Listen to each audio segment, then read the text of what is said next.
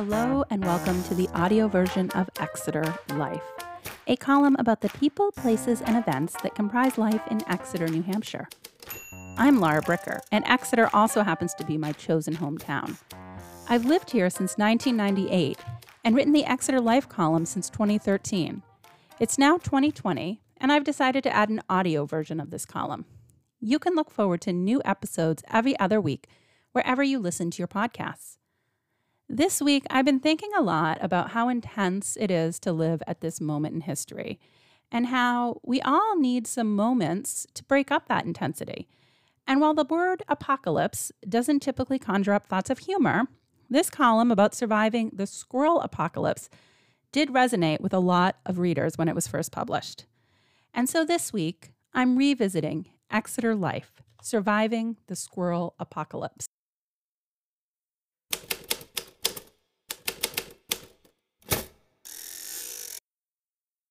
In case you're living in a bubble, the squirrel apocalypse of 2018 is upon us, and it's bad. In a nutshell, I couldn't resist. Last year was a banner year for nuts, meaning more food for squirrels. More squirrels were born, and more stayed alive. This year, that growing army of squirrels is competing for nuts. This apparently accounts for their kamikaze-like behavior, i.e., running in front of cars, and generally acting a bit unhinged. Quote, I believe we have a suicidal squirrel on Route 88, Exeter resident Ivan Zinicola shared this week.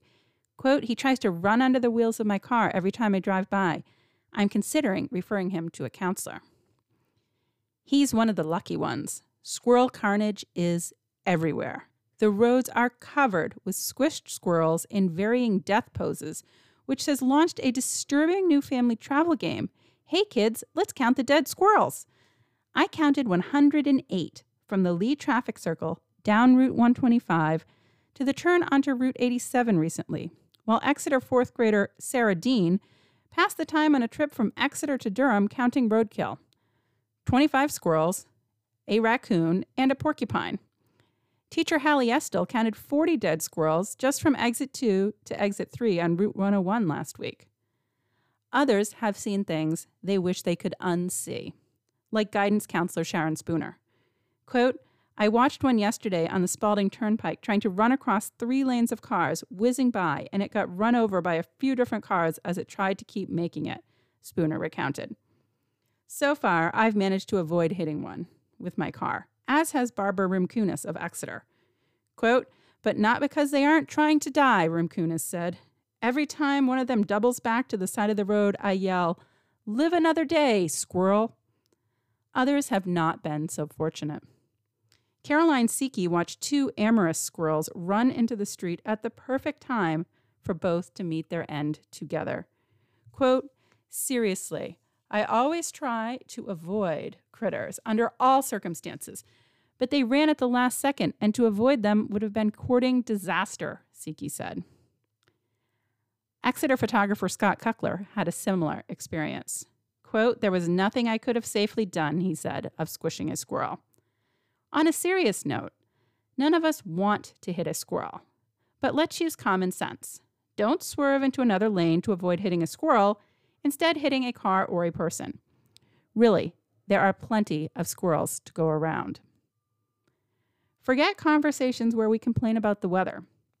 We are all comparing who has seen the most dead squirrels.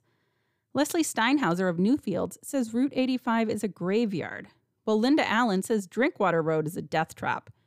Stratham resident Marianne Capiello said she saw 6 dead squirrels and a skunk just in front of Scammons Farm alone. Quote, the ride to CMS is like going through a rodent battlefield. So much roadkill, Capiello said.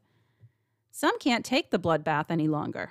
Quote, I find it so sad and disturbing I have to look away, said Beth Dupel of Stratham. While we were driving on 125 back from Barrington, I asked my husband to turn off in Lee because I couldn't stand seeing all of the squirrel damage. It was a much more pleasant ride through the back roads of Lee, Newmarket, and Newfields to get home. I almost think the town should bring out the snowplows to clean up the mess. But is that even possible? I asked Bill Boynton, spokesperson for the New Hampshire Department of Transportation, about how the state can get rid of the growing body count. The unusual amount of squirrel roadkill is not confined to any one location, he said, and it is being addressed by the New Hampshire DOT Highway Maintenance Forces when they can as part of their regular maintenance responsibilities, Boynton said. The sheer volume out there makes it somewhat problematic, as they cannot stop all other activities to address the issue. And yes, he said, snowplows can help take care of the problem, but they won't be out there until it snows. Exeter Highway Superintendent Jay Perkins said Exeter's crews are also not out picking up squirrels. Quote, "No, we do not do that because we could fill a pickup truck every day," he joked, and that is enough to feed 10 needy families and make 100 hats and mittens. Meanwhile, the walkway in front of my house has become a hazard zone, where it's highly likely I'll get taken out by an acorn dropped by the increasingly bold squirrels who have moved in. I can't help feel like I'm in a Stephen King story and that squirrels have a message for us that we've not yet deciphered. That, or they're going to kill us while we sleep. Scott Ruffner has noticed more squabbles among squirrels, some of which have been entering in his garage every day. One even broke onto his screen porch. They've gotten very comfortable and don't react to human presence the way they used to, Ruffner observed. Perkins pointed out that squirrel hunting season in New Hampshire is open. Yes, apparently that is a real thing. I looked at the Fish and Game website where I learned that gray squirrel season runs from September 1st through January 31st. You are limited to 5 squirrels per day and need a hunting license. So maybe we are missing an opportunity. In a bit of ironic timing, the World Championship Squirrel Cook-Off was just held in Bentonville, Arkansas on September 8th. Now, I can't imagine chomping on a squirrel, but these folks say we are missing out. The event is held to promote 100% organic, free-range, natural squirrel as one of history's most important food sources. It is also a good way for the public to try firsthand what the rest of us know already. Squirrel is good, their website states. Call it tree bacon, limb chicken, or a bird feeder vandal. It makes a mean dinner if you cook it the right way. This year's winner was the Mac and Squirrel Burger, a jalapeno bacon squirrel burger with deep-fried macaroni and cheese buns, topped with a chili and jalapeno jelly sauce. The burger included a side salad with squirrel bacon bits and a squirrel bone broth vinaigrette. To wash it down, the entry offered a Bloody Squirrel, a Bloody Mary with a squirrel bone broth shooter. I don't even think the addition of vodka could make me try squirrel. So it's back to watching and wondering if the squirrel army knows something we don't. Clearly, Jon Snow Squirrel outside my house knows winter is coming, and from the way he's acting, we all need to be ready.